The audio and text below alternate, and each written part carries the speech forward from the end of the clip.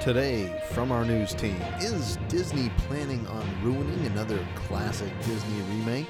Nostalgic Teenage Mutant Ninja Turtle fans have a treat on the way, and a Nintendo Switch game is making its way to Game Pass. This is the Culture Jack News Desk, your source for stolen information, hot takes, and your weekly news. I'm your host, Archimedes Abigail.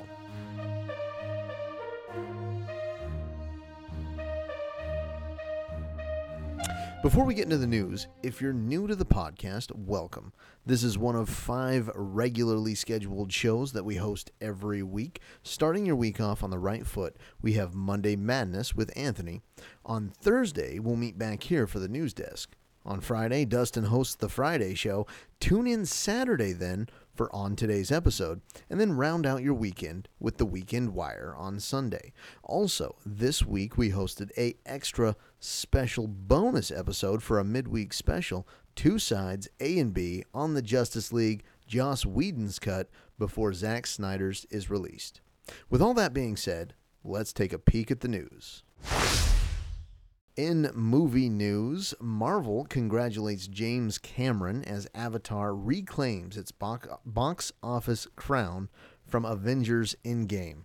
And so there was a tweet sent out by Joe and Anthony Russo congratulating James Cameron on the achievement after the re-release that we talked about last week in China. Avatar did manage to grab once again that top spot for best-selling, highest-grossing movie of all time. Now, is this going to lead to a re-release or a re-release of Endgame to try and beat that score, beat that statistic? Maybe when theaters open up would be an excellent time to make for that play.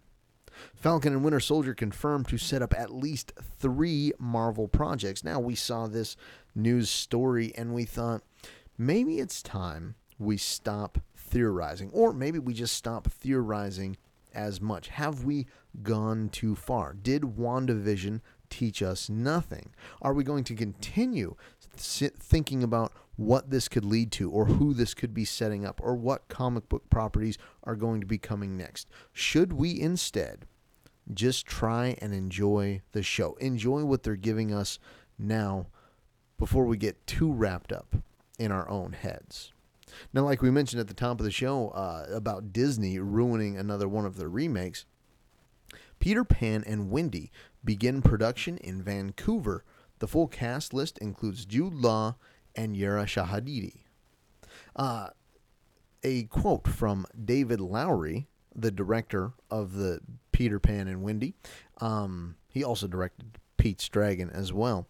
He said, "Peter Pan has long been one of my favorite stories, partially because I've always resisted growing up, but also because of the heart, adventure, and imagination that makes J.M. Barrie's original tale so evergreen. I'm thrilled to have the opportunity to redefine this iconic character for a new generation, and even more excited that I get to do so with such an exceptional cast and crew."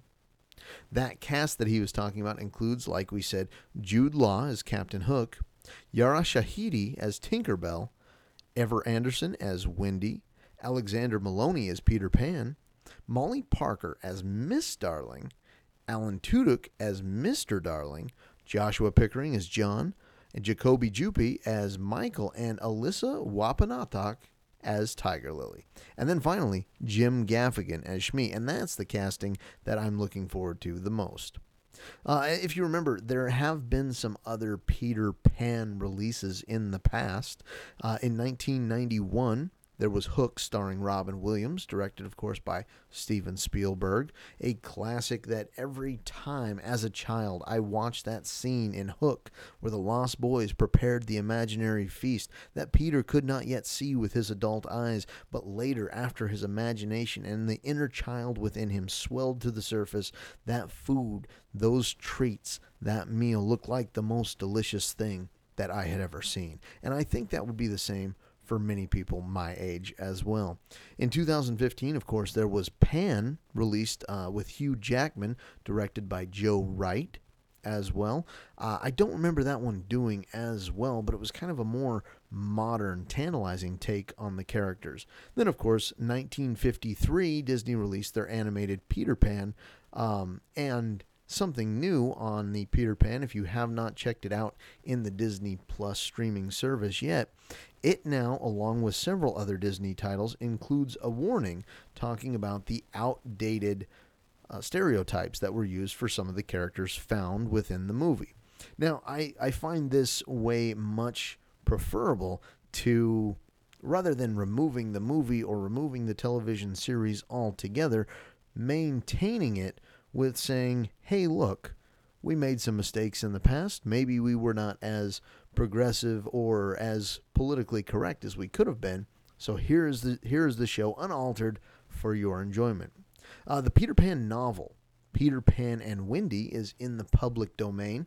The play and stage adaptations, though, are still under copyright until 2023.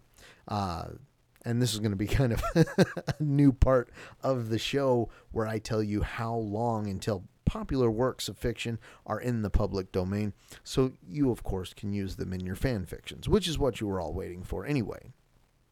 In other movie news, Netflix's live-action Cowboy Bebop series has completed filming. The series was first announced back in 2017 and started filming in fall of 2019. But was quickly halted after lead actor John Cho severely hurt his knee performing the stunts required. The cameras wouldn't begin again rolling until September of 2020. So it's wrapped, but in addition to Cho as Spike and Pineda as Valentine, and she was the one who confirmed production had wrapped in a tweet, the series also stars Mustafa Shakir as Jet, Elena Satine as Julia, and Alex Hassel as Vicious. The series has confirmed that Ed will also appear, but showrunners are keeping the casting under wraps. Now, it'll be interesting to see how they do Ed. If you have not seen the anime Cowboy Bebop, you truly are missing out. It is a finest work of art. It's a storied classic in anyone's anime library. And it stars some space cowboys, some bounty hunters, as they travel throughout space completing jobs. Justice League director Zack Snyder addresses the Joss Whedon allegations and the future of the DCEU. Recently, the New York Times spoke to Snyder about his cut and asked if he feels the new direction of the DC Extended Universe, which feels very MCU inspired, is Warner Brothers dismantling his legacy. They're 100% moving away, the filmmaker reiterated. They consider the theatrical cut of the Justice League as canon. That's their decision. I wish them all the best, and I hope the whole thing is a giant blockbuster on top of blockbuster on top of blockbuster. The stars of those movies are my friends, and I want them to be prosperous, and I want people to love it. The site also asked if Snyder was made aware of those issues with Joss Whedon when his reshoots were taking place in 2017. At that point, Zack had walked away from the project following the death of his daughter and seemingly endless battles with Warner Brothers executives. Not at the time, Snyder admitted. The last thing they wanted to do was call me, complaining about them having a hard time shooting. But in retrospect, I do feel bad that they had to go through that. I do. These guys are my friends, and they're amazing actors, and they're strong people, and I want them to be taken care of and in a healthy situation. I wasn't there, so your opinion on it is probably as good as mine. So a very non-committal response from Zack Snyder, but of course he wouldn't want to get embroiled in the drama that is the ongoing Joss Whedon accusations. A new trailer, Concrete Cowboy, shows Idris Elba saddling up in the Netflix father-son drama. I just watched this trailer. It's the real-life Fletcher Street Stables, a black horsemanship community in Philadelphia, serving as an inspiration for both the novel and the film. And so this was a real event. This was a real set of people that actually existed. And in the trailer, it was so neat to see not cowboys so much, but specifically horses in a very urban environment. And it's amazing. I had never heard of these folks. I mean, I guess high school history lessons don't truly do justice to the true and deep history of the world. I never knew about the Tulsa Massacre or Bass Reeves, or that a pope led an extermination of black cats, thinking them evil. And then their scarcity aided in the prolific breeding of rats that, of course, helped spread the bubonic plague. It's all domino effects. What is it? The butterfly effect. A butterfly's wings will have an effect on the other side of the globe, or something along those lines. And that's it for movie news. However, I do want to highlight some of the movies that are coming out this week, to include Justice League on HBO Max. That's Zack Snyder's release of Justice League. Phobias, which is getting a limited theater release this week. Exodus, which is on video on demand or digital. And then some shows that I'm interested in as well. Be the Beginning, Succession. That's an anime show on Netflix. And the first Be the Beginning, was simply amazing. I believe it was 12 episodes long, and the animation that was featured in it was among some of the greatest. Then also, we're very excited this week because we are adding another show this weekend as Anthony discusses and dissects Falcon and the Winter Soldier on Disney+. And that is all we have for movie news. In gaming news, Teenage Mutant Ninja Turtles Shredder's Revenge is going to be a new retro-style video game, and it's coming, it's on the way, and apparently it has quite the pedigree as well. Now, when I was a youth, I played many Teenage Mutant Ninja Turtle games, and they were all side-scrollers, all beat-em-ups. Well, not side-scrollers, but top-down, three-quarter view, whatever you want to call it. And it's funny, in listening to some other experts talk about gaming, they talk about the way that games were designed not to be a fun, fulfilling experience, but moreover to have a difficulty level that would allow you to die over and over and over again in order to continue feeding quarters to those machines in the arcades. Now, games have since moved away from that. You don't necessarily need to feed quarters into them anymore. However, that strong history still persists with mobile gaming and those microtransactions, mini purchases, DLC content, and the like. Big news this week began Fortnite Season 6. It included a lot of things. It included crafting, animals, there's boars, wolves, chickens, and a couple new skins that listeners may be familiar with, whether they play Fortnite or not. Lara Croft has been added to the game. Now, this is a nice addition, seeing as how recent additions to include God of War, Kratos, and the Master Chief himself from Halo. Fortnite Season 6 Primal brings back the pump shotgun, so if there are players out there interested in that, I am currently on level 9, so if you are playing Fortnite Season 6 Primal, watch out for the pug. Username is Walnut8 on the Xbox for Xbox Gamertakes. If anyone's interested in taking me on, you'll find yourself struggling greatly, for I am basically a Fortnite pro. Almost 200 Activision Blizzard employees are laid off as their esports strategy shifts. The reason for 50 of these layoffs at least was the shift in esports overall from in-person events to online events. Activision Blizzard Incorporated fired dozens of employees last Wednesday, for the most part cutting off employees who worked with esports and broadcasting department.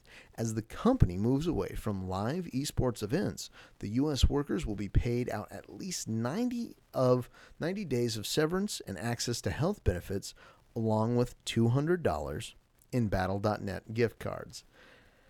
Now, this kind of rings like the GameStop controversy, where they had their staff participating in a online dance battle on TikTok, and one of the winners was extra store time and GameStop gift cards. According to well-known game journalist Jason Schreier at Bloomberg, over 50 of the employees who were fired worked in live events for the company. handling esports programs such as the Overwatch League. Schreier claims in the article that Activision Blizzard Incorporated fired just under 190 employees, which is less than 2% of the total amount of people who work for the publishing company. This mass firing is indicative of the company's plans to move away from hosting live and in-person events since the COVID-19 lockdowns have taken a serious toll on those live and in-person events. Many of the major gaming events held in 2020 were forced to go digital or be canceled altogether, with big gaming in-person events like E3 and the Game Awards switching to a digital-only format instead of the in-person event fans are used to. Players are increasingly choosing to connect with our games digitally, and the esports team, much like traditional sports, entertainment, and broadcasting industries, has had to adapt its business due to the impact the pandemic has had on live events, a spokesperson from Activision Blizzard Incorporated told Bloomberg. The Outer Worlds on PlayStation 5 and Xbox Series X now runs at 60 frames per second, and these kinds of increases that we're going to continue seeing on the Xbox and on the new PlayStation are only going to continue as the games are further modded to support these new platforms. Nintendo is reportedly set to release a new console before March 2022. Now, we've talked about this before on the podcast, that the Nintendo Switch is not a new console. It's 4 or 5 years old. Now, that's basically a console generation. Nintendo was aiming for record game and console sales in the next fiscal year thanks to a lineup of new blockbuster games and a new Switch model. Now, from the article, I don't know if I could agree with the blockbuster games, as there has been really nothing of note as we all wait with bated breath for Zelda Breath of the Wild 2. That's according to a new report from Bloomberg, which claims that the company is planning to launch a new version of the Switch before the end of March 2022. This claim comes from sources at component suppliers, software publishers, and retailers, end quote, who state that Nintendo believes the introduction of this new console will help keep Switch console sales flat or slightly higher year over year. There's little detail on the new model outside of the claim that it will feature an OLED screen, which should provide crisper image for players. This news is just the latest in a long line of Nintendo Switch Pro rumors, but like we said before, the Nintendo Switch is now 4 years old. It wouldn't be a huge surprise to see a new version of the console launching within the next 12 months. Now, aside from an OLED screen, what the imaginations of the gaming public realize or recognize or want to imagine when they think of this new Switch is also a screen that is a little bit wider, that goes right to the edges of the device. Also, a longer battery life would be greatly appreciated for the Switch. In our final bit of news, Octopath Traveler is coming to Xbox consoles and Game Pass on March 25th. So look forward to that. If you did not get an opportunity to play this masterpiece, it is a very nostalgic RPG, but it also has some very unique and interesting gameplay mechanics. Not to mention the quasi 3D, quasi side scroller aesthetic of the game is very, very appealing. And it has been voice acted, I believe, in over 20 different languages. Very well voice casted, very good acting from the actors, something that you'd love to see. And if you have not gotten the opportunity to play it on a Nintendo console, this may be your chance to get a hold of this gem. Also coming on Game Pass, Undertale, which was a huge cult classic, just released its successor, its sequel, Deltarune. Outriders also is a Square Enix looter shooter coming to Game Pass as well. Now, this one strikes me as a Destiny clone or a Anthem clone as well. And that's all we have for gaming news. All right, and for the last segment of the show today, I want to include you on what I have been playing. I played a little bit of Call of Duty Warzone. Now, the game is free itself, but it is not free in terms of time. It is 94 gigabytes in size, so it's quite the download. And then that's even if you can play it after that, because Activision's sign-up process is quite a mess.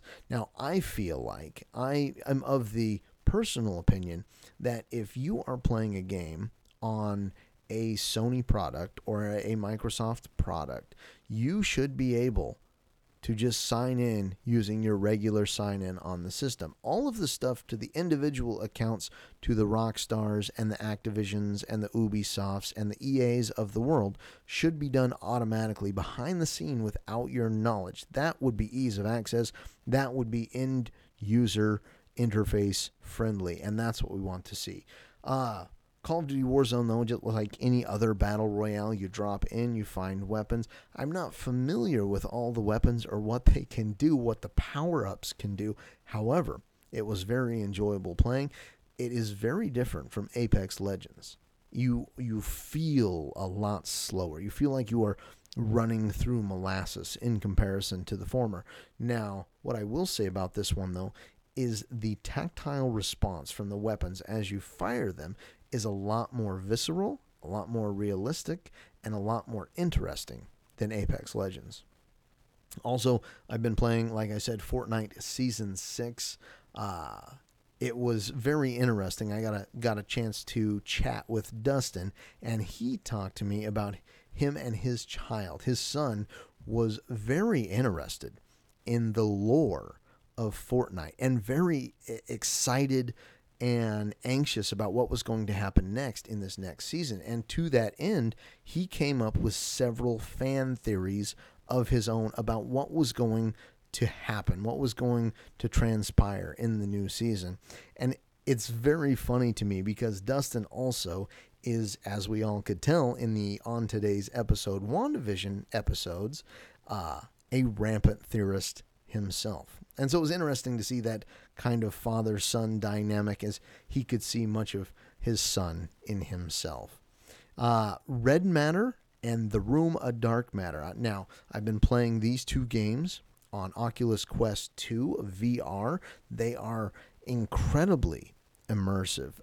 The Red Matter one, the puzzles are not overly difficult. However, you do have to put some effort into them if you are going to hope to solve them at all. Now, there's always a Red King, as he's called in the game, just standing off to the side. He appears when he decides to appear, and the ambiance, the atmosphere of the game is so much so that he will legitimately surprise you from coming out of the woodwork and scaring your bowels clean. Also, what I've been watching, I watched, upon the recommendation of Dustin's mother, and of Anthony, I watched Boss Level. I love these kinds of movies.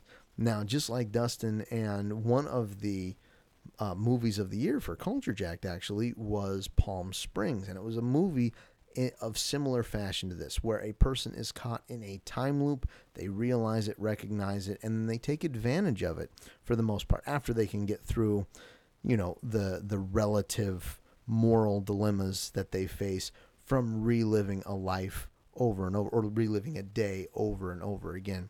Frank Grillo, Mel Gibson, it was just a good bit of cheeky fun, and it didn't go anywhere too terribly unexpected, but it had fun characters in it and kind of a fun twist on this whole time-bending, spatial distortion kind of movie. Of course, I watched the Avengers Assembled WandaVision behind-the-scenes show. It was an hour long, and it just detailed what went into making a show like WandaVision. So that was very good. And then they have a new batch of episodes for the Avengers Legends series on Disney Plus that I watched as well. And so if you're not familiar with those, before they're putting out these series on Disney Plus, WandaVision and the Falcon and the Winter Soldier, they're putting out little tiny vignettes about the specific characters. And so in this case, we had a vignette about Falcon, Sam Wilson, about Bucky Barnes, about Baron Zemo, and about Sharon Carter. So it just refreshes you and gets you up to date on those characters. So when you go into the show, you're not completely left scratching your head. Of course, alternatively, you could go and watch every single one of these movies in their entirety. But that seems like maybe a little bit much. This is a much more concise, a much more encapsulated way to, refresh yourself on these characters.